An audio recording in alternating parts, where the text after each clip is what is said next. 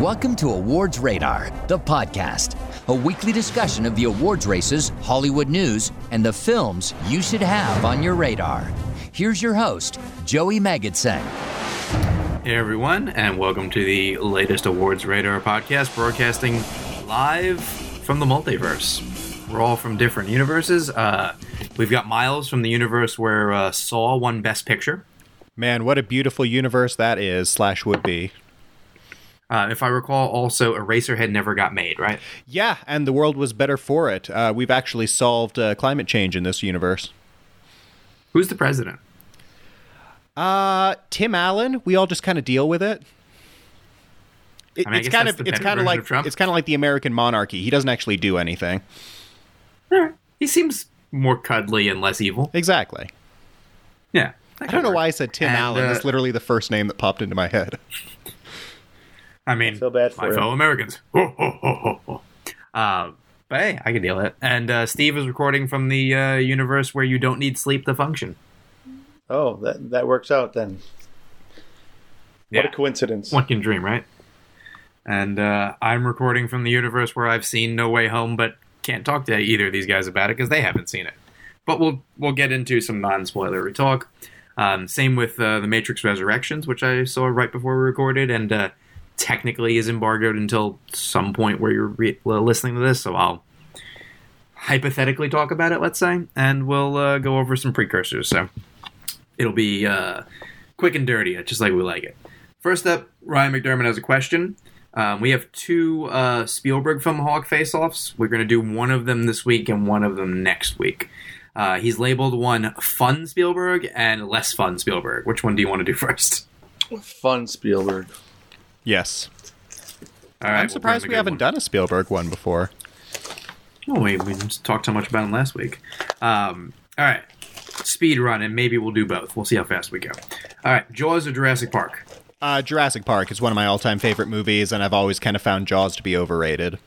I actually have the exact same opinion. So I'm going to go Jaws. I've always loved Jurassic Park, but the last time I watched it, I thought, it holds up, but not as well as Jaws. I think Jaws is good beginning to end film.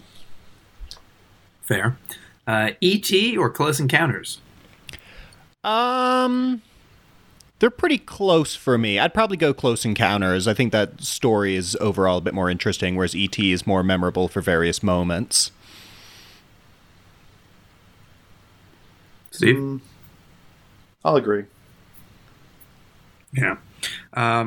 These aren't either of my favorites of his, but E.T. was kind of lost on me as a kid. It never blew me away like it was supposed to, so Close Encounters. They're both good. They just don't, hit me in the heart. Raiders of the Lost Ark or Last Crusade? Last Crusade. It's my favorite Indiana Jones film. No question. I second that. I stand by that, too. That is the best. It's not just my favorite. It's the best.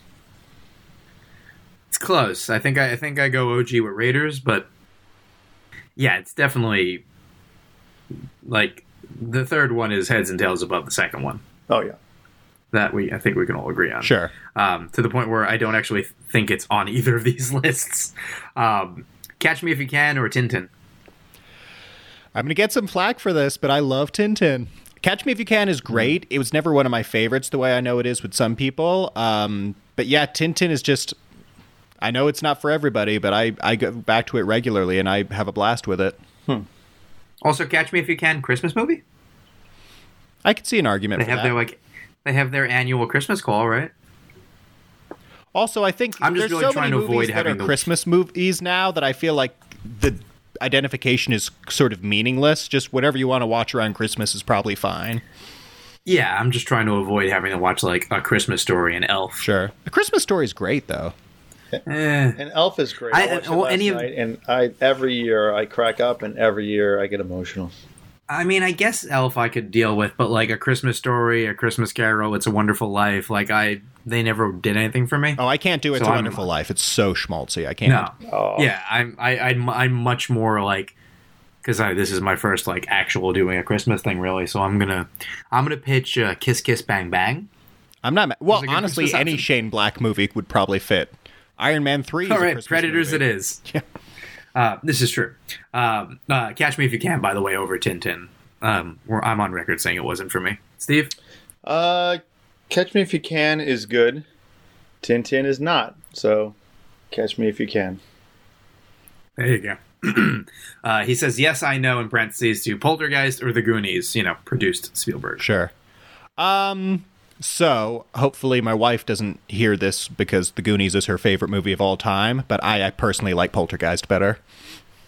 Yeah, same. I don't love The Goonies. I saw it, honestly, I saw it for the first time at Draft House, and it was fine. I think if you didn't see it as a kid, you're like, really? Yeah, it was. She showed it to me, and it was a little bit lost on me. I think it's good, but Poltergeist is like a grade A haunted house movie. Yeah. Unless he meant the remake, which is not good. No, it's not good at all. Yeah, it's amazing with Spielberg is when you look back at these films and, we're going 5 decades ago, close to it. No, yeah, almost 5 decades. And there's so many of these films that just hold up. Jaws, Poltergeist, even though the effects, you watch it now and it doesn't, the effects don't really hold up compared to, today's quality, but it doesn't matter. It is still scarier than almost every haunted house film I've ever seen. It still works in so many different levels, and same with Jaws, and same with a lot of his stuff. He made great films, and it doesn't matter. His name can be peeled off and removed, and it could be a non-film lover, and they will love these things, and that's what's great about his work. Totally. Side note, I realized what he meant. These are the fun movies, and the other list is the serious movies. It wasn't quality wise. So I'm on Poltergeist also. So here, Schindler's List or Saving Private Ryan, just to prove that point. I go Saving Private Ryan. I think it's legitimately great. Schindler's List is also great, but it's less rewatchable. Yeah. Steve? I've always thought Private Ryan was overrated. The first 30 minutes are great, and then I just think it falls into this pattern of let me tell you my sad story, and then the next one, and the next one, and it just, I don't know, never worked for me. Schindler's List, though, is a tough watch. It hits you, and it hits you hard. I won't rewatch it, but it's a great film, so I'll go with Schindler's List. Yeah, they're both great. I will go Saving Private Ryan, though. I'm more forgiving of the next 2 hours and change, but yeah, I would also argue that if you were going to pick 30 minutes of cinema to hold up as the single greatest half hour, it might be that the Omaha Landing. Yeah, I do have to watch it again. It's been quite a while, but I'm just that's the thing though. It's 30 minutes of excellence, and then you go, all right, where's the rest of it?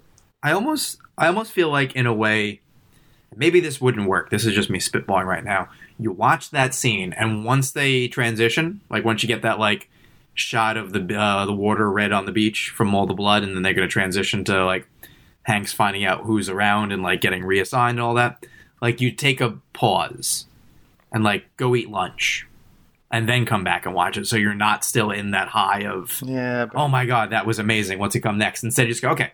Now I'm sitting down for the movie proper. But I think that's the flaw, is he should have done that through film, and he didn't do that. And, people who love it, love it. I don't and have a lot that of people problem. who have the same problem as I do, it echo just what I said. That's fair. Just a thought. The Color Purple or Empire of the Sun? I think The Color Purple is fine for what it is. Empire of the Sun is actually low-key one of my favorites of Spielberg, especially the earlier era. And I love sort of the 12-year-old Christian Bale performance. So, yeah, I'll go Empire of the Sun. Yeah. Whatever happened to that kid? He might have been going places. Yeah. I have a soft spot for Empire of the Sun. That's one of my favorite Spielbergs that, there are some flaws, and you look back at it, it's not one that holds up perfectly as in quality, but, there's something about it. And every time I hear that song, they sing the choir song, it's it gives me chills. These are actually two of my least watched Spielbergs. I probably have only seen them each once. I guess Color Purple, but they're both way overdue for a revisit. I feel the only one I've... these two and probably Always are the ones I've only seen once. Yeah, So they're due. Oh, jeez. Forgot about Always. Always is not one of the best ones. Yeah. AI or Minority Report. I really wish these were split, not up against each other. But Yeah, I was about to say this is a bit of an unfair comparison. Minority Report is easily in my top 3 Spielbergs of all time, and AI is fine. So yeah, Minority Report all the way. No, AI has a lot going for it. Minority Report pulls it off, but AI has a lot of pieces. I just think as a whole, it's there's some lesser. What's the word I'm looking for? Edit this out. Less successful stretches in it, but Minority Report, beginning to end, is just a fun ride, and it's so inventive too. It's like you look at that now, and you're like, people still talk about, and this is going to be like Minority Report. It's one of those films that we're always going to be trying to copy the technology. Yeah. I definitely agree that Minority Report is the better movie, but I think I go AI just because it's easily the biggest swing he's ever taken, and for all the it reaches so close to greatness, I respect it, and I just love the thought exercise of what if Steven Spielberg made a Stanley Kubrick movie. Fair enough. I think I go that one. It's I have to rewatch it because I may not. I haven't watched it in a long time, but I may not take to it like I did. But even as what is that movie? 2001 it came out? Yeah, that sounds right. Something like that. So I saw it in high school, and that was sort of me at my most pure, just I want to dive in the cinema, but it still being like a big Hollywood movie, and appreciating it so much. I wonder if now old jaded me wouldn't like it as much, but I'm also still a pushover for emotions. Maybe it would. I'm curious about that. It's essentially Pinocchio, Bridge of Spies. Right? Pretty much. Sort of, yeah. I mean, it's Stanley Kubrick's Pinocchio in a way. Bridge of Spies or The Post? The Post I thought was totally serviceable. It's exactly what it's trying to be, and it's not anything special, but it works. Bridge of Spies was actually a very pleasant surprise. I think the fact that it's written or co-written by the Coen brothers does come through in the writing, and it gives it a bit more cleverness than that kind of movie would normally be. I think Hanks is doing some really solid work, and I don't agree that Mark Rylance should have won the Oscar, but I do think he's very good in it. So overall, I would definitely go Bridge of Spies. Yeah, The Post always felt like a film that just wasn't. Maybe this is what they're going for. It felt outdated as I'm watching it. It's felt like something from the past, but not in a good way. Bridge of Spies, I agree, surprised me, and it worked. I was really engaged the whole way through. Where The Post, I'm just like, I've kind of felt like I've seen this before and didn't really care. I enjoyed The Post more for some reason. I think I just was in the mood for that. It's a just solid journalism drama. Did he have to make it? No.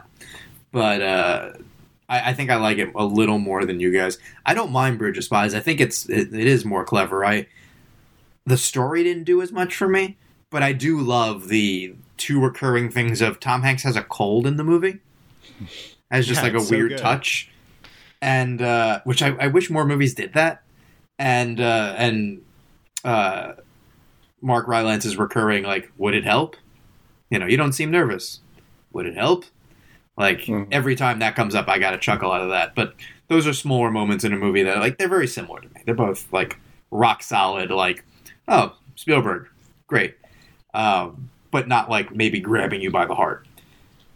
Speaking of, we wrap up on The Lost World or Kingdom of the Crystal Skull. Oof. I mean, I've been on record on this podcast that I think Kingdom of the Crystal Skull is a big, ugly dumpster fire.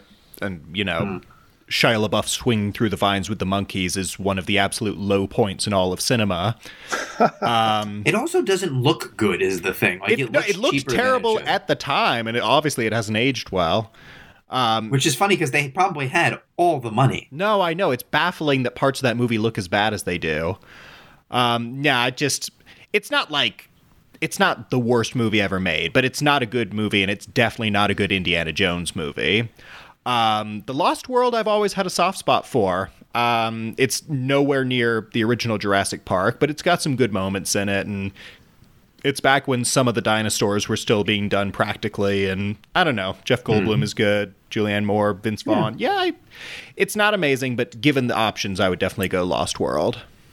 Side note, that was the first movie I saw twice in a movie theater, was Lost World. Well, there you go. So I'm actually going to go Lost World also. Yeah. Steve? Lost World is a standard sequel. You know, it's flaws and all, but it's a watchable sequel. Crystal Skull is not. I've gone back to that 3 times, and every time I cannot believe what they put on screen. So, Lost World. Mm-hmm.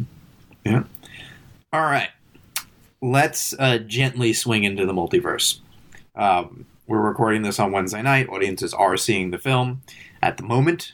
Only I have seen it, I believe. Steve, you haven't seen it yet, I right? have not, and I'm removing my headphones at this moment. All right. Miles is going this weekend, I believe. Friday afternoon. There we Yeah, go. I'm going and Saturday. we spoke a little bit about it off. Yeah, I mean, I'll stay very vague because I want to get into the stuff we can't talk about, but we have to wait a couple weeks. They were very, very insistent on preserving the experience, and I already see people who get out of the movie are talking about it in a way I wish they wouldn't, but I'll give broad strokes. I thought it was very good. I think it's upper tier Marvel. Maybe not as great as Homecoming for me because I love Homecoming. That still might be my favorite of the movies, but it's as good or better than Far From Home. And there's a lot in it, and they juggle it very well. I think that's the thing that is most impressive. Like, this should be a mess. There's too much going on. And it's, the idea of the multiverse is the least Spider-Man-y concept. But it works. And it works way better than it should. Characters who, could have been, like, tossed off as minor or given a lot of time to shine. It is impressive. I mean, the end fight that, and Marvel always builds to is, it's not the world's best thing in the world, but there's a little more emotion to it than normal. I think without the emotional stakes, it would be, similar to your normal, like, a CGI thing happening in the third act that I don't care about. But they find a thing that they can do there. I'm being very vague on purpose, but I enjoyed it. I am eager to talk about it more. I want to not talk about it much now just because I don't want to accidentally trip over anything, and I'd rather be fresher when we do it, hopefully next week. But anyone who is waiting to hear from us if they should see it, definitely. My reviews on the site is very spoiler free. Others are not, so tread lightly. Miles learned that the hard way, it seems. Yeah, whatever you do not read the Variety review for this film because they have no chill when it comes to spoilers. Yeah. It's, here's the thing. Like, if you're Variety or the Hollywood Reporter, or I guess Deadline at this point, like those, you probably can do what you want. Like, what is Sony going to do? Not screen for Variety? It hurts them more than it hurts Variety. But it's so not in keeping with the spirit of what everyone else is doing. Like, sure, you may get some more viewers, listeners, readers, viewers, whatever the format that they're taking it in is. But I feel like it hurts the brand in a way. Well, somebody asked me what's this. crazy is it's not even the first time they've done it for a major Marvel movie. Like, I can't remember which one exactly. Maybe it was Endgame. Didn't or they something also? Like that. Didn't one of their people also spoil the Eternals cameo? Yes. Yeah, exactly. Very, very. The night of the screenings, they went out and announced it in the middle of a tweet without any warning, without any no nuance, just no apropos subtlety, of nothing. Just, boom, here you go.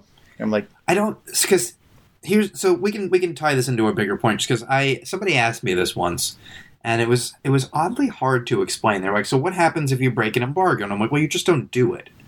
Like, well, what happens? Like, do they sue you? I'm like, no one's suing you. Though, I mean, if you sign an NDA, I mean, I guess technically you're liable, but it's the idea of there's an agreement here. You're being shown the film, so you are seeing it on their terms. So you lose access, and honestly, I feel like you lose reputation. Like, I don't want to be the guy who spoils things. who Like, who wrote the Variety article?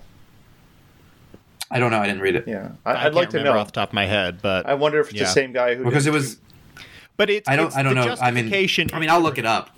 the justification in the review was just like, well, they've asked us not to spoil things, but it's an important part of the movie, and I feel like it needs to be discussed. So here we go. You can discuss it later. I mean, It's like, you can do a spoiler review after the fact and get into stuff like that. Like, Slash Film does very good spoiler reviews sort of after the fact where they dig into all the stuff you're not supposed to talk about. Like, there's a time and place for that. But I feel like just wantonly disregarding this kind of thing just because you feel like you know Peter, better, or you just don't care that, like, other people care about it. It's just wildly unprofessional, I think. Well, to me, I think that's what at that point you've wondered, did you forget why you're doing this? You know, it's like, who is this for? I mean, they put a spoiler warning on this review, but I believe, had heard that it wasn't up initially with a spoiler warning until people were like, wait, what the hell? Because, I'm scrolling through it now, and they don't spoil everything. But they spoil something that you would not want to know going in. That now I know going in, which sucks. Okay, I'm here's the thing that I want to, just in case any words slip. I'm not going to say it, but no. You don't read the review. Don't read the review, and I will just say that the things you think are going to happen may not happen. Just going and know that, like the bright ideas that people have about what is and is in the film, it's not quite that. So I think even if you read this review, which you shouldn't, there will still be surprises. So that is good. I want to do this more next week or the week after once we have the ability to talk about more spoilery things, and we'll put a spoiler warning on that one. But we're going to come back to Spider-Man later because we're going to make our Oscar recalibration the year that Spider-Man 2 competed at the Oscars and was, if you recall, thought of as a potential, like, could this be a Best Picture nominee? It didn't happen ultimately, but it was spoken of. I think Richard Roeper was even one of the people who was sort of saying, "Well, this should famously." happen. I remember reading in the newspaper at the time, Roger Ebert he sort of did his who will win, who should have been nominated, and he made a point of saying Alfred Molina should have been nominated for Best Supporting Actor. Yeah, he definitely should have. I agree. I will also say, like I said, we were recording this after I've seen Matrix Revolutions, technically Resurrections, the embargo Resurrections. After Resurrections, whatever. I mean, wow, goddamn, Keanu Reeves made that same mistake, so that's fair. I am safe. He was like, it's very early, it's very late here, so either way. But the embargo, I believe, is in the evening tomorrow, which is when you guys will be listening to this, but in case it's in the morning, I don't want to get specific, but let's just say, if I was able to talk about the film, I would say that it is a Matrix sequel, and you can detail that as you will. The review goes up next week. My tweet will be up later on in the day. I think the way to put this is have proper expectations. I think the fact that a lot of people forgot this movie existed until a couple months ago is possibly a better way to go, as opposed to what Spider-Man is dealing with, which is the weight of a year and change worth of expectations. But more on that soon, because I also believe not next week, but the podcast after, everyone will have seen it. So we will come back to that one, and then obviously do a Oscar recalibration of the year. The Matrix won 5 Oscars or something like that. Though, I think Miles is more interested in that movie than Spider-Man. I am a little bit, yeah. I mean, I'm excited for both, and I get to see them both sort of probably within a week of when you hear this, so I'll be very happy boy next week. There you go. Possibly. Or a very miserable boy. We'll have to see. There you go. I'm excited for both. I'm more Spider-Man, just because The Matrix, they've already had 2 extra swings, and both were strikes, but I think they can at least get a good solid bunt single here. I'll take it. I would say, as someone who thought number 2 was fine and number 3 was massively disappointing, let's just say number 3 is the worst Matrix movie. That's fair. That tells you absolutely nothing, but at least probably says a little something. We will come back to that, though, when I won't get in trouble, even though I'm sure we'd be fine if we talked about it. But this is like we're talking about spoilers. I'm just going to be a good boy and follow the rules. But quickly, before we get into the precursors that happened, because we are an awards podcast, The Kingsman embargo did lift, and I hated that movie. And I love the first two Kingsman movies. That's a real shame. What do you think about those? What do you think of the first two? I love the first one. That was a very pleasant surprise for me. I got to see it at an early screening, and I was kind of like blown away at some of the stuff they get away with, especially like blowing up Obama's head in the climax and stuff like that. And a straight up anal joke. Yep. Well, not my favorite part of the movie, but I'm sure it was. No, but like in terms of like getting away with things, it's like, oh, that's no. They definitely pushed the envelope in ways that I was not expecting. So the first one was a very pleasant surprise, and I still think the Colin Firth action scene in the church is like one of the best action scenes of the last 10 years. Yes. The second one I thought was a massive step down. It still had some of the charming moments, and the cast is still good, but the plot was just nonsense. The new villains weren't very good. There's too many characters with not enough to do. It was just very messy and very disappointing. So I've had my expectations firmly in check for this new one. Yeah, it did very little for me. The action's fine, but one, I not caring about any of the characters is an issue, and oddly setting it within like real world events just took a lot of the fun away, and it became this sort of like dour exercise to eventually tell you how a secret society was formed, and I don't care.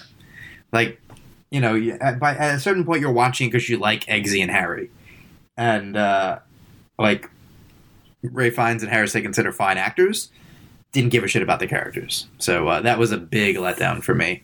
I think Steve liked it a little more than I did. Yeah, I did. I enjoyed it more. I agree with things you're saying. I think the issue is you're going to go into this expecting, the Kingsman, and it's a new direction.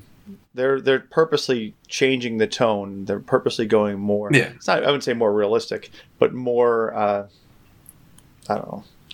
I guess it's just like a darker, more serious tone. Yeah, it's not realistic or grounded. It's just less taking the piss out of things. Yeah, exactly. With the first one, you didn't know what to expect. Here, it's like half the time it feels like a completely different movie, and then there's elements of it, or moments that and they don't mix well. It's still exactly they don't mix well. I did enjoy those moments though, so that's why I liked it. Yeah, I didn't like it as a whole. Sequence. I liked it in parts.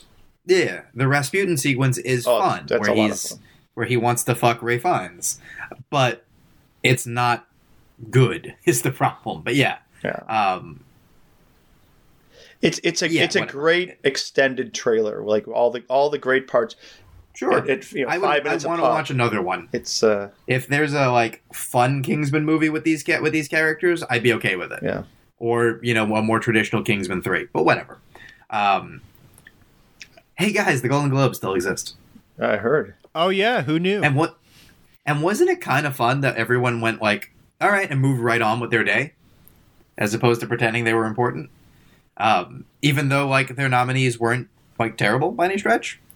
I like that we're in an era where they mean nothing, but they're just another thing, and that's really what they should be. But let's talk about the nominees because it's a notable thing. Their Best Picture Drama nominees were Belfast, Coda, Dune, King Richard, and The Power of the Dog. No huge surprises, but totally fine. Musical or comedy, Cyrano, Don't Look Up, Licorice Pizza, Tick Tick Boom, West Side Story. Like, no like outright, salmon fishing in the Emmons there or anything like that. Give or take how you feel about Don't Look Up. I know that one's sort of the divisive one of the 10. Actress in a drama, Jessica Chastain for The Eyes of Tammy Faye, Olivia Colman, The Lost Daughter, Nicole Kidman being The Ricardos, Lady Gaga, House of Gucci, Kristen Stewart, Spencer. 5 of the presumed Oscar nominees, or contenders. Actor in a drama, Mahershala Ali for Swan Song. There's the first, curveball. Javier Bardem being The Ricardos, a little bit of a curveball. Benedict Cumberbatch, Power of the Dog, Will Smith, King Richard, Denzel, Tragedy of Macbeth. Actress in a comedy is probably the one that has the least Oscar crossover, and that is Marion Cotillard Annette. So, they saw Annette. Alana Haim, Licorice Pizza. Jennifer Lawrence, Don't Look Up. Emma Stone for Cruella. That was sort of their curveball, though I know Steve was probably happy with that. And Rachel Zegler, West Side Story. Yeah, Marion Cotillard Annette is possibly the most demented one of their nominees, especially because she has nothing to do in that movie compared to Adam Driver. Or that's Simon a very Helberg, that's a very we need a fifth person nominee. Yeah. Not their best nominee, but considering what they've done in the past, and they do like actors, stars, who knows? I mean, there's also the calculus, and I'll read the rest of them in a second, that they want to try to get a few people to come. So you pick a person who's not at any other events. So maybe you have a better crack at Marion Cotillard than trying to get, because it's the same night as the Critics' Choice Awards, if you just nominate the same people. It's just a conspiracy theory thought on my end. Actor in a comedy or musical. Leonardo DiCaprio, Don't Look Up. Peter Dinklage, Cyrano. Andrew Garfield, Tick, Tick, Boom.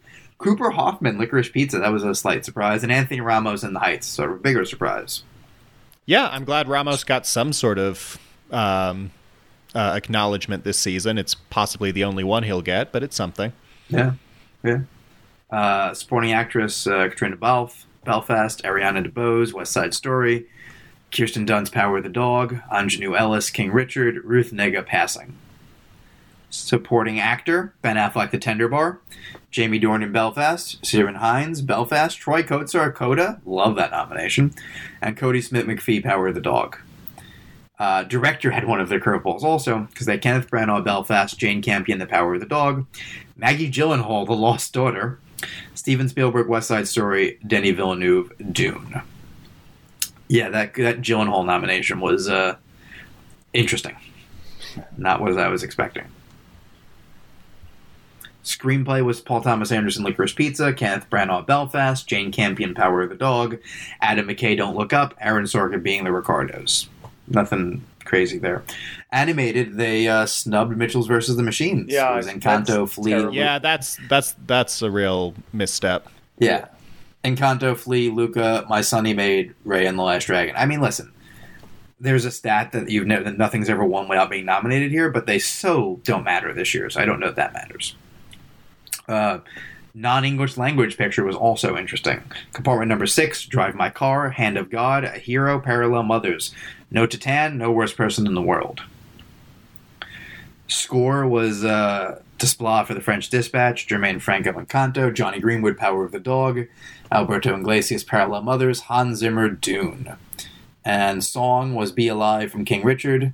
I'm going to butcher this name from Encanto. Steve, do you know the song?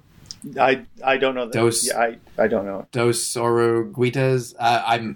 I also am not super fond of the movie, but yeah, one of the songs from Encanto, Down the Joy from Belfast, Here I Am Singing My Way Home from Respect, and No Time to Die from No Time to Die. So apologies to the Encanto people. I am extraordinarily white, and I apologize for it. Yeah, these are not terrible nominees. They're nothing to go crazy over, but they're as good as you would expect from them, and probably better, if we're being honest. Yeah, if anything, it felt like they were playing it mostly safe this year. Yeah, I mean, it's an interesting dichotomy with Critics' Choice, because Golden Globes played it kind of safe, and they diversified as best they could, and there's not a ton to complain about. My organization definitely went even more so down the middle, and that was a bit of a shame. Very few of my nominations came true, but some did.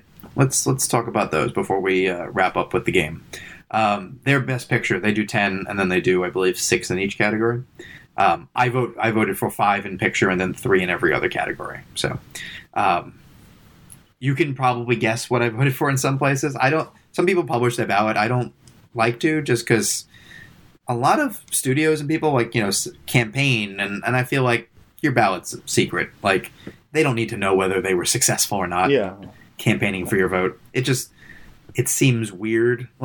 If somebody wants to know a specific thing, I'm happy to talk about one category, but I'm a little weird about publishing my whole ballot. But anyway, Best Picture was Belfast, Coda, Don't Look Up, Dune, King Richard, Licorice Pizza, Nightmare Alley, which I feel like recency bias helped because it was probably the last thing a lot of people saw, Power of the Dog, Tick, Tick, Boom, West Side Story.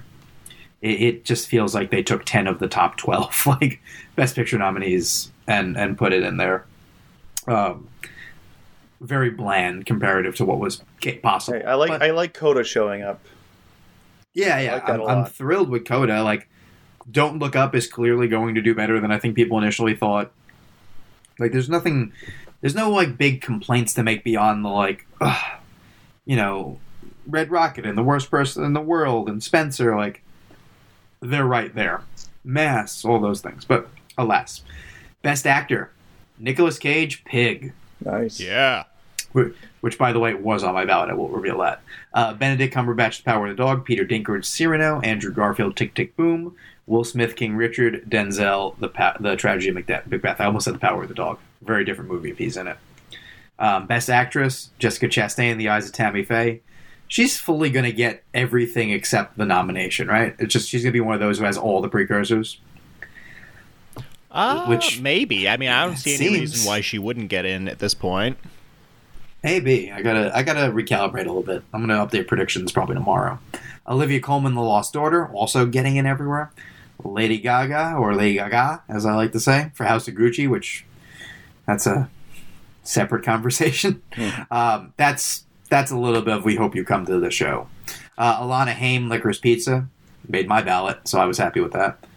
Nicole Kidman being the Ricardos, and Kristen Stewart Spencer, who, her march toward Oscar continues, hopefully. Supporting actor Jamie Dornan, Belfast. Ciarán Hinds, Belfast. Troy Kotsur, Coda. I think he might be getting nominated if this keeps up. Well, actually, looking at the precursors, lovely. I think everyone assumed that Marlee Matlin would be the easy acting nominee from that film, but Troy Kotsur is showing up almost everywhere. Well, I think he's a much safer bet at this point. He has the better scenes. Yes. Oh, Marlee Matlin has good scenes, but... Well, that's what I like about it is out of the supporting actors, he is absolutely the one that deserves to be there. But I think the early thinking was that because she's a previous winner and she's just a bigger name that she would get in by default. So I'm glad to see that exactly it didn't play out that way. And she's excellent in the movie. Yes. But, totally. But Kotsur, if you were going to show, deserves to be there. Yeah, his performance in that role, what he's given to do, is amazing, and he nails it. And it's the emotional core of the film. He's hilarious in that movie. So it's hard. He's the funniest character in the movie, and he has he's in both of the most emotional scenes. Yeah. Obviously when she's singing and the movie takes the audio away, so you hear or don't hear as the parents hear. That's incredibly emotional. But then later when he puts her hands to his neck, that's the scene that ripped me apart. That's still probably like the most emotional scene of the year. Yeah, I'm going to say right now, that's the Oscar clip. That's giving me the chills as you speak, which says something. Because Joey, you've never given me the chills before, but just now you did. So that says something about that scene, and that's why he's nominated. Yeah, and we were talking about him because the next nominee was Jared Leto for House of Gucci. God damn, I hate this so much. I hate how inevitable this feels. Weird, no chills. I mean, I hope it's the same thing as... I have chills now for very different reasons. Yeah. Maybe it's like The Little Things, and he does that everything but the Oscar. It's too close. Other nominees, it's too close. We'll see. Yeah. J.K. Simmons being the Ricardos, good nomination. And Cody Smith-McPhee, Power of the Dog. Supporting actress, Katrina Belfast, Ariana DeBose, West Side Story, and Dowd Mass. I'm delighted that somebody remembered her because she should still be winning that damn Oscar. Kirsten Dunst, Power of the Dog, Anjanou Ellis, King Richard, Rita Moreno, West Side Story. Young actor. I believe it has to be 21. So wait, I'm sorry, hold on. There were two West Side Stories in there? Yep. Okay. They went DeBose and Rita Moreno. Yeah. It's too much, but whatever. So young actor, actress, as long as you're under 21. Jude Hill, Belfast. Cooper Hoffman, Licorice Pizza. Amelia Jones, Coda. Hey. Woody Norman, Come On, Come On. Nice. Diana Sidney, King Richard. Rachel Zegler, West Side Story. It's a good lineup. It's a good lineup. They are missing... I know the movie's not as good as these other ones, and Miles doesn't like it, but McKenna Grace is still really good in that movie. Would have liked her to slip in. Because she would have been, I think, a 2-time nominee in that category. I think it would have been funny that she would have been a 2-time nominee. I think that's an uphill battle there. I tried. Acting ensemble. Belfast, Don't Look Up, The Harder They Fall. Slipped in there. Licorice Pizza, The Power of the Dog, West Side Story. Harder They Fall is a great ensemble. Director. So it's one of the best ensembles of the year, and actually I've seen a few precursors where if they have an ensemble category, that's like one of the only places it shows up, which feels right to me. I'm glad I'm glad it was remembered there. Director, Paul Thomas Anderson, Licorice Pizza, Kenneth Branagh, Belfast, Jane Campion, The Power of the Dog, Guillermo del Toro, Nightmare Alley, Steven Spielberg, West Side Story, Denis Villeneuve, Dune. Take one away, and that's probably your DGA 5. Original screenplay, Paul Thomas Anderson, Licorice Pizza, Zach Baylin, King Richard. I still don't understand that nomination, but that's fine. Kenneth Branagh, Belfast, Adam McKay and David Sirota for Don't Look Up, Aaron Sorkin, Being the Ricardos. Original's a good category this year, as a lot of things can happen. Adapted, where there is less to choose from, so, we didn't really change the narrative, because it was Jane Campion, Power of the Dog, Maggie Gyllenhaal, The Lost Order, Sian Heder, Coda, Tony Kushner, West Side Story, John Spates, Denis Villeneuve, Eric Roth, Dune. That's probably the Oscar 5 right now, I would assume, barring a, curveball.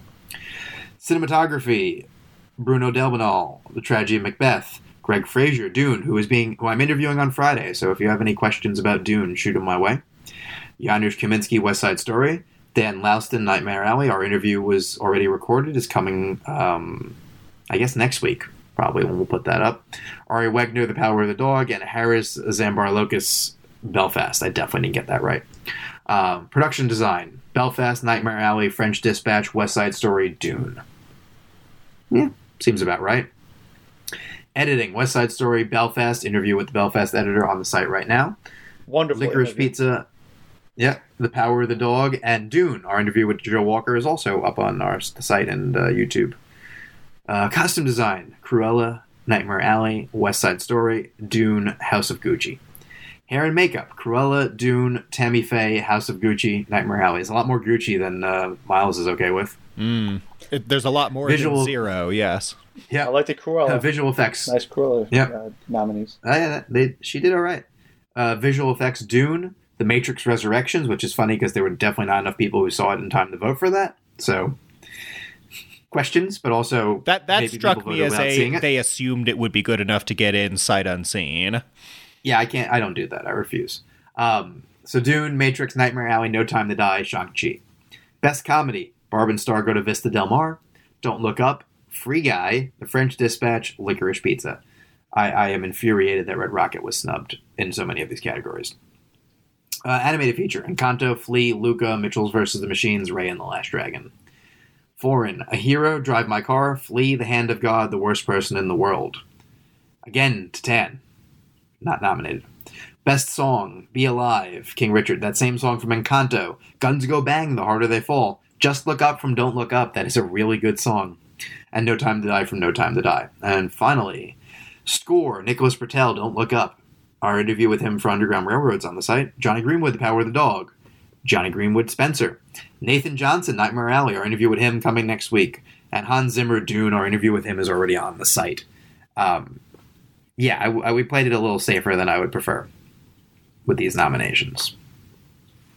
No, major complaints besides, Gucci for Miles, but still. Well, I think I'm going to be... Yeah, that's going to be my narrative for most of the season, I expect. Yeah. I mean, here's the interesting thing.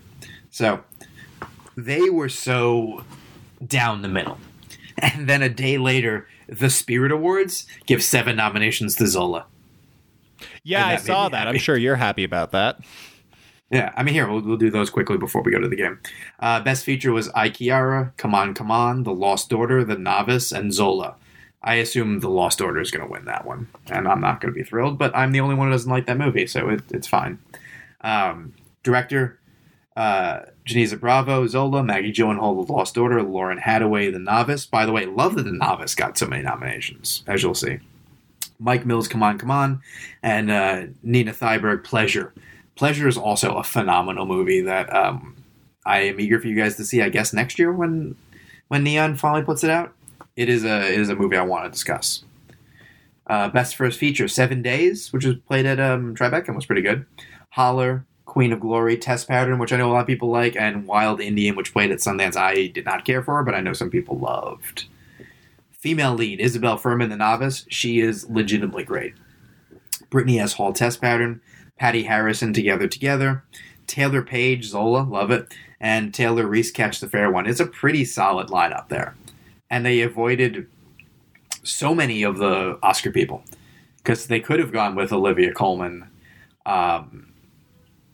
among other names. But I was thrilled that they sort of moved away from that, just to sort of, I mean, as we see, there were other people they nominated. They did miss the lead in Pleasure. I think that would have been great, but, you know, it happens. Male lead, Clifton Collins Jr. Jockey. Our interview with him is coming soon. Frankie Faison, The Killing of Kenneth Chamberlain. I think we have that review on the site already. Michael Grayus, Wild Indian. Udo Kier, Swan Song. He's actually not the Mahershala Ali Swan Song, the one from South by, I think it was. My review's on the site. It's a solid movie. And Simon motherfucking Rex, Red Rocket. Love that they remembered him there. I mean, that's the thing. Even if you don't like the movie, it's hard not to recognize him as doing like a great thing there. Supporting actress Jessie Buckley, The Lost Daughter. Amy Forsyth, The Novice. Ruth Negga, Passing, which is interesting that they didn't go for Passing in with Tessa Thompson. Ravika Ann Russell, Pleasure. She is phenomenal in this movie. She deserves to be a star. And Susanna Son, Red Rocket, exact same thing. Like, they should be in a death match for that award, even though I'm sure it'll probably go like Ruth Negga. Supporting male, Coleman Domingo. I'm glad they didn't forget him. Miko Gattuso, Clean of Glory. Troy Kotsar, Coda, who pulled a sweep of this week's precursors. Will Patton, Sweet Thing, and Chasky Spencer, Wild Indian. Screenplay, Come On, The Lost Order, Swan Song, Together, Zola. Best First Screenplay, Cicada, Mass. Keep that in mind for a minute, because I'm sure you're like, why didn't they nominate any of the cast? Pig, which means they snubbed Nicolas Cage. So, shame there. Test Pattern and Wild Indian. Cinematography, Akiara, Blue Bayou, The Humans, Passing, Zola. Editing, Akiara, The Killing of Kenneth Chamberlain, The Novice, The Nowhere Inn, Zola. The Robert Altman Award, which is the basically best ensemble prize. They don't have nominees, they just give it to someone. They gave it to Mass, so they found a way to do that, which sometimes means they would have given it a bunch of nominations, so it's kind of a backhanded compliment. In recent years, they've done that to Synecdoche, New York got that one. Trying to think of something, but it's always a like major player where you kind of wish they got actual awards, but alas. Documentary, Ascension, Flee, In the Same Breath, Procession, Summer of Soul.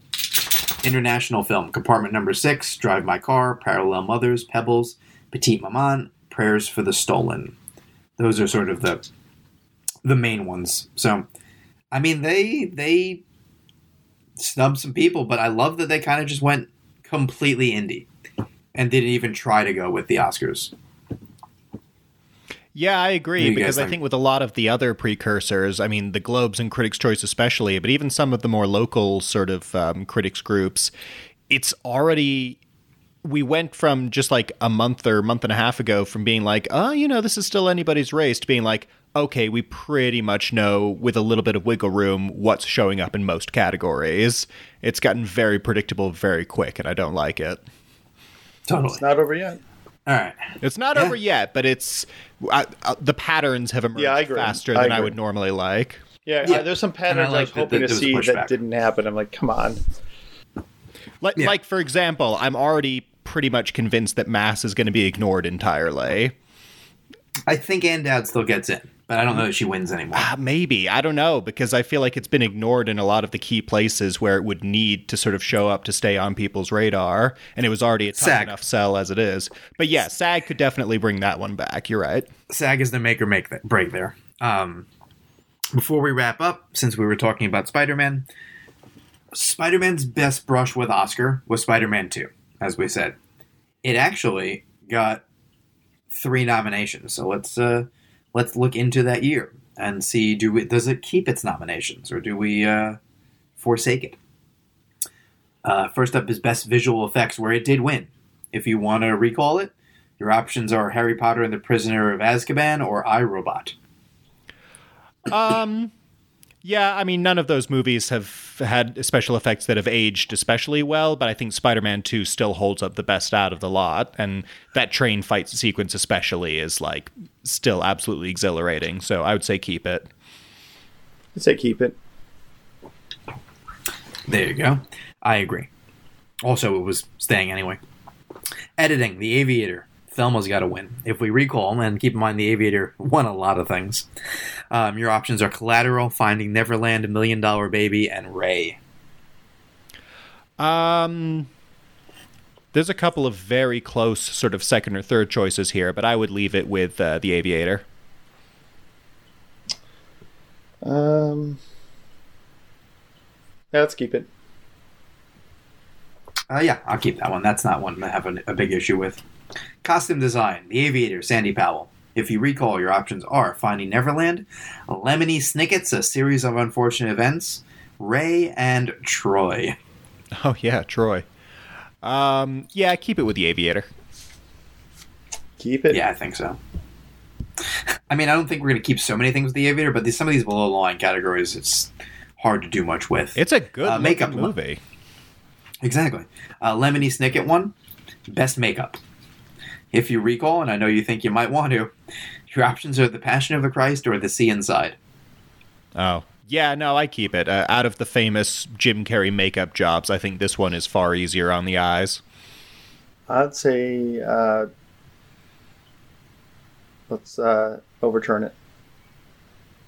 Yeah, I'll return. Let's see what happens. Miles, you going to stick with Lemony? Yeah. Steve, where you I'm going? going The Passion of the Christ. See, I'm going The Sea Inside, so it just remains by virtue of we split evenly. I'm assuming the makeup for Passion of the Christ looks well, good. there's some facial makeup, but there's also I don't know if it's makeup for the blood and the gore in those scenes, which is like very visceral. Knowing how crazy religious Jim Caviezel and Mel Gibson are, they might have just really beat him. So sorry, then cancel my my original vote. It's okay. Lemony Snicket still kept its Oscar. Cinematography, Robert Richardson wins for The Aviator. If you recall, your options are House of Flying Daggers, The Passion of the Christ, The Phantom of the Opera. Sorry, I didn't mean to laugh. Wow. I kind of did, though. And A Very Long Engagement. Wait, that was for cinematography? Yeah. The fuck is the Phantom of the Opera doing in there? Nominated for cinematography. Yeah, that doesn't make any sense. Yeah, no, your laugh was correct. I would say keep it. The Aviator looks beautiful. Let's vote on it. I say. I say keep it just because it's such a bad category, unfortunately. I really don't want The Aviator to win all these things, but it's proving how shitty a year it was. I really like The Aviator. For those things. I've gone back to it recently, and I think it absolutely I like it holds just up. fine. I don't like when something kind of sweeps. A Very Long Engagement watch what's going to happen would now. have been my vote. House of Flying Daggers would have been my second choice. Yeah, but I mean, Aviator is my first choice of that group. For sure. Production design, Aviator wins. If you recall, your options are Finding Neverland, Lemony Snicket, Phantom of the Opera, or A Very Long Engagement. Yeah, I mean, broken record, I think Aviator looks great, and same goes for the production design. Yeah, I'll keep it, but again, A Very Long Engagement. Underrated. I guess maybe that would have been my second choice. I don't really have a second choice here. Sound mixing, Ray wins. If you recall, your options are The Aviator, if we want to give it more awards, The Incredibles, The Polar Express, and Spider-Man 2, Greg P. Russell.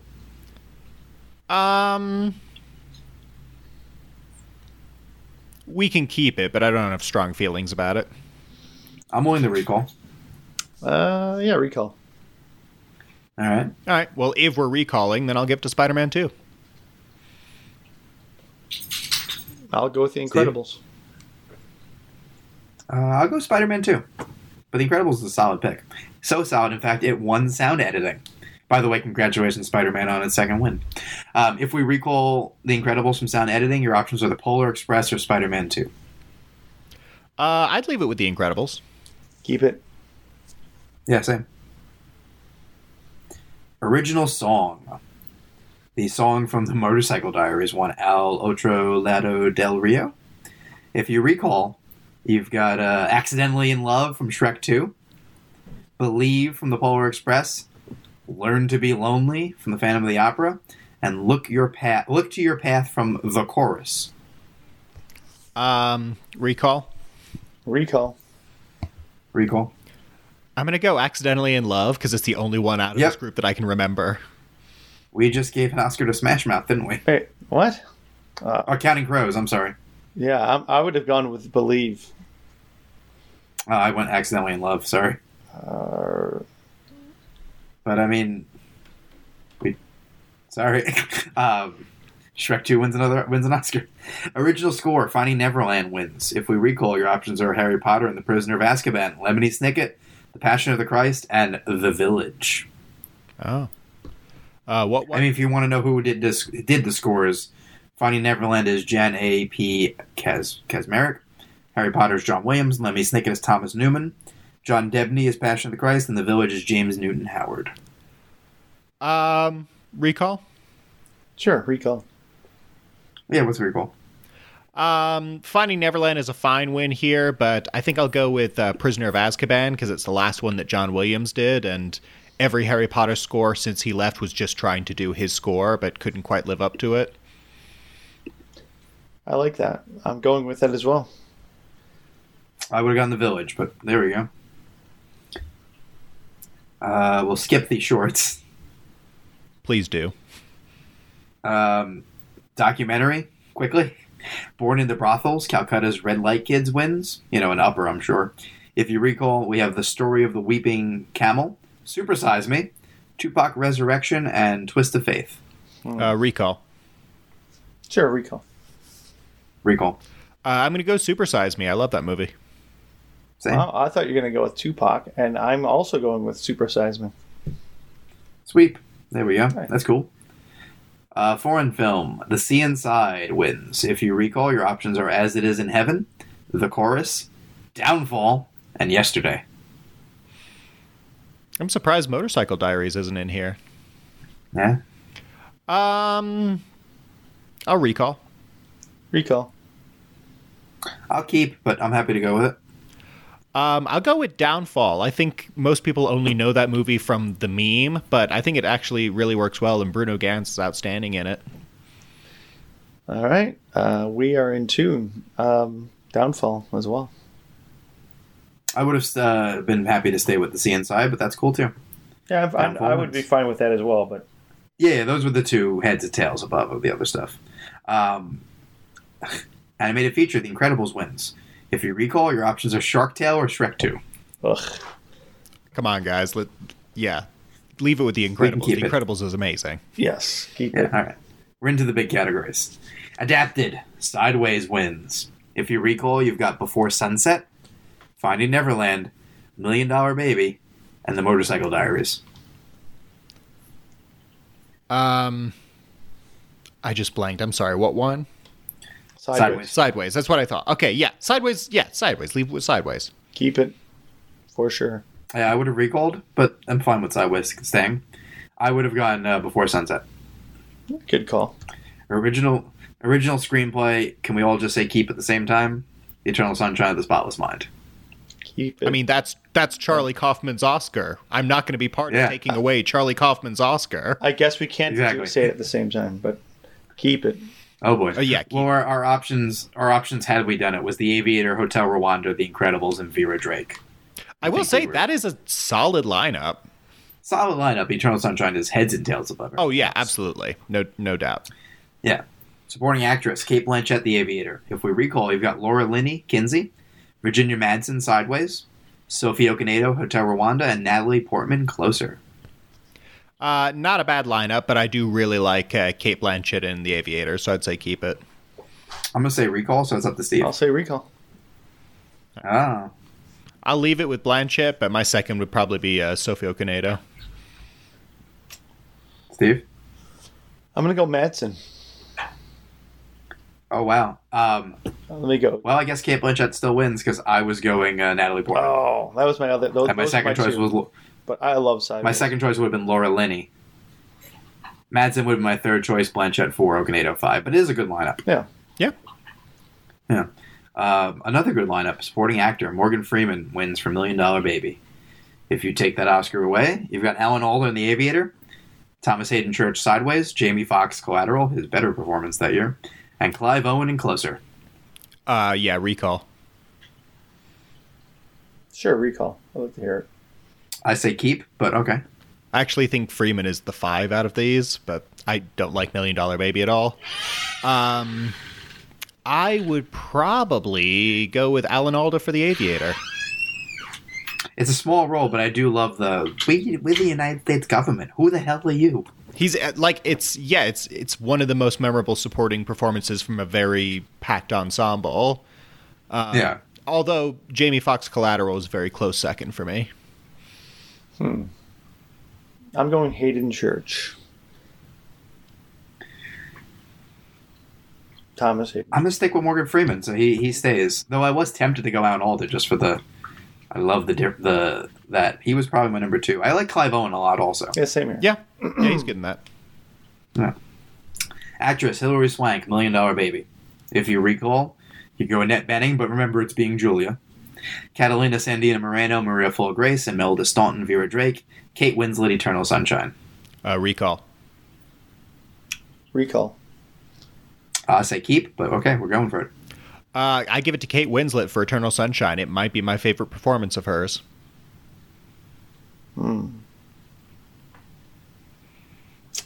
I'm going to keep it with Hilary Swank. Oh, now I have a choice. Because it is my favorite Kate Winslet performance. You know what? Let's do it. Let's go Kate Winslet. Oh, Hilary. I shouldn't have recalled. They're both so good. They're 1 and 2. See what happens? Unintended consequences. Yeah. Here, we'll fix this one. Jamie Foxx wins for Best Actor for Ray. If you recall, which I think we will, just to see what happens. Options are Don Cheadle, Hotel Rwanda, Johnny Depp, Finding Neverland. I don't think we're going to do that. Leonardo DiCaprio, The Aviator, and Clint Eastwood, $1 Million Baby. Recall. Out of this lineup, I'd actually go Don Cheadle, Hotel Rwanda. You know, I was tempted to do that as well. And I'm going to. Don Cheadle. I actually really love Clint Eastwood. Not as a person, but in this movie. But yeah, Cheadle's better than Jamie Foxx. Happy with that. Director. Maybe this is Clint a Eastwood reason wins he that talks to Oscar. an empty chair. I know it was a stool, but close enough. Yeah, punch drunk from this loss. I do remember it being very amusing to me that he went to like one of the governor's balls or something, holding his 2 Oscars and like a Corona. I just like the juggling things. I was like, oh, before I knew you had thoughts in your head I did not want to hear. When it was kind of cute that you were an old man director, now it's vaguely sad. And anyway, he wins. $1 Million Baby director. If you recall, you've got Martin Scorsese, The Aviator, Taylor Hackford, Ray, Alexander Payne, Sideways, Mike Lee, Vera Drake. Recall. I'll keep it, but let's go. I give it to Scorsese for The Aviator. I think it's one of his better sort of post-2000s films. I'm going Alexander Payne for Sideways. I'm keeping what Eastwood. He stays. Thank you. Oh, that was nice of him. Yeah. Oh, no. He thinks I'm a chair. $1 Million Baby wins Best Picture. If we recall, you've got The Aviator, Finding Neverland, Ray, and Sideways.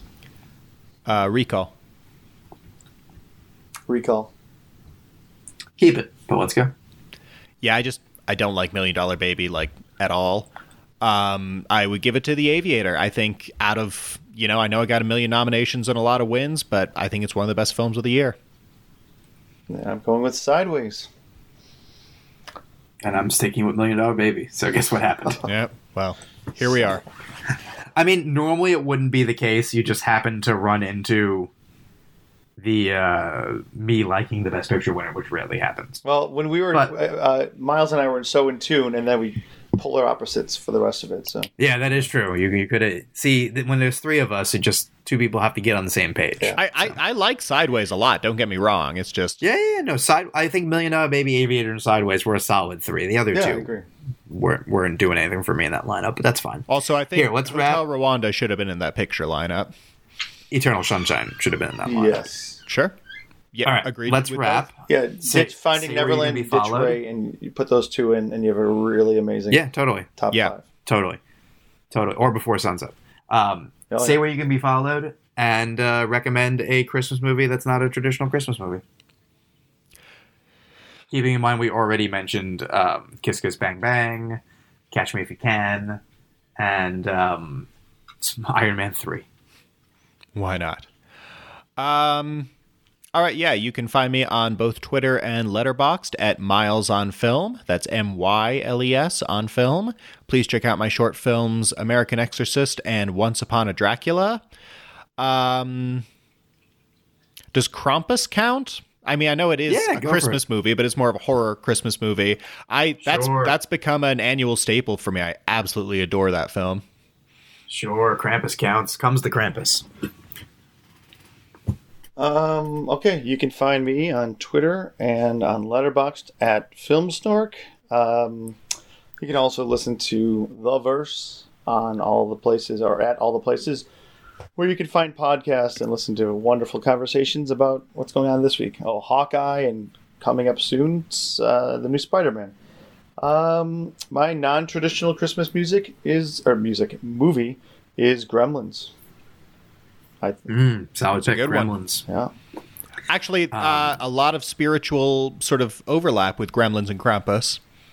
Agreed. Oh, yeah. You can find me at Joey Magidson, Facebook, Twitter, Instagram, Letterboxd, all that stuff. You can find Awards Radar on all of those things. I'm going to go very traditional and say Love Actually. I mean, if you're thinking about like a sort of down the middle, everyone can watch one, hard to beat that one. If you want to be a little edgier, but not much, and I'll give a second one just because, Happiest Season from last year. I think that one has a decent shot to be a recurring watch for people. If only to then still be annoyed that Kristen Stewart doesn't end up with Aubrey Plaza. Yeah. Spoiler alert on a one-year-old movie. Yeah, I feel like we're safe. All right, well, everyone, next week we'll talk a little more specifically about Spider-Man. We'll be able to talk about Matrix, and we'll be sort of at the end of movies for this year. The other things that are still to come are going to be out, like the football movie American Underdog. If you're a sports fan, my interview with Kurt Warner is going to be up next week, which was very strange. Like, weird to talk to a football star, but it was a good chat. And various other conversations. Tomorrow, my chat with Aaron Sorkin will be up. By the time you're listening to this, my conversation with Andrew Garfield, which was not about the movie he may or may not be in. It was about Tick, Tick, Boom, the movie he is definitely in. So, enjoy all that. And also, get your booster so you don't get COVID like everybody in the sports world currently. Other than that, we will be back soon. Next week, in fact. So stay safe and take care. We will see you all at the movies. Bye. Thanks for listening. Be sure to subscribe and to visit awardsradar.com for the best in awards and entertainment content.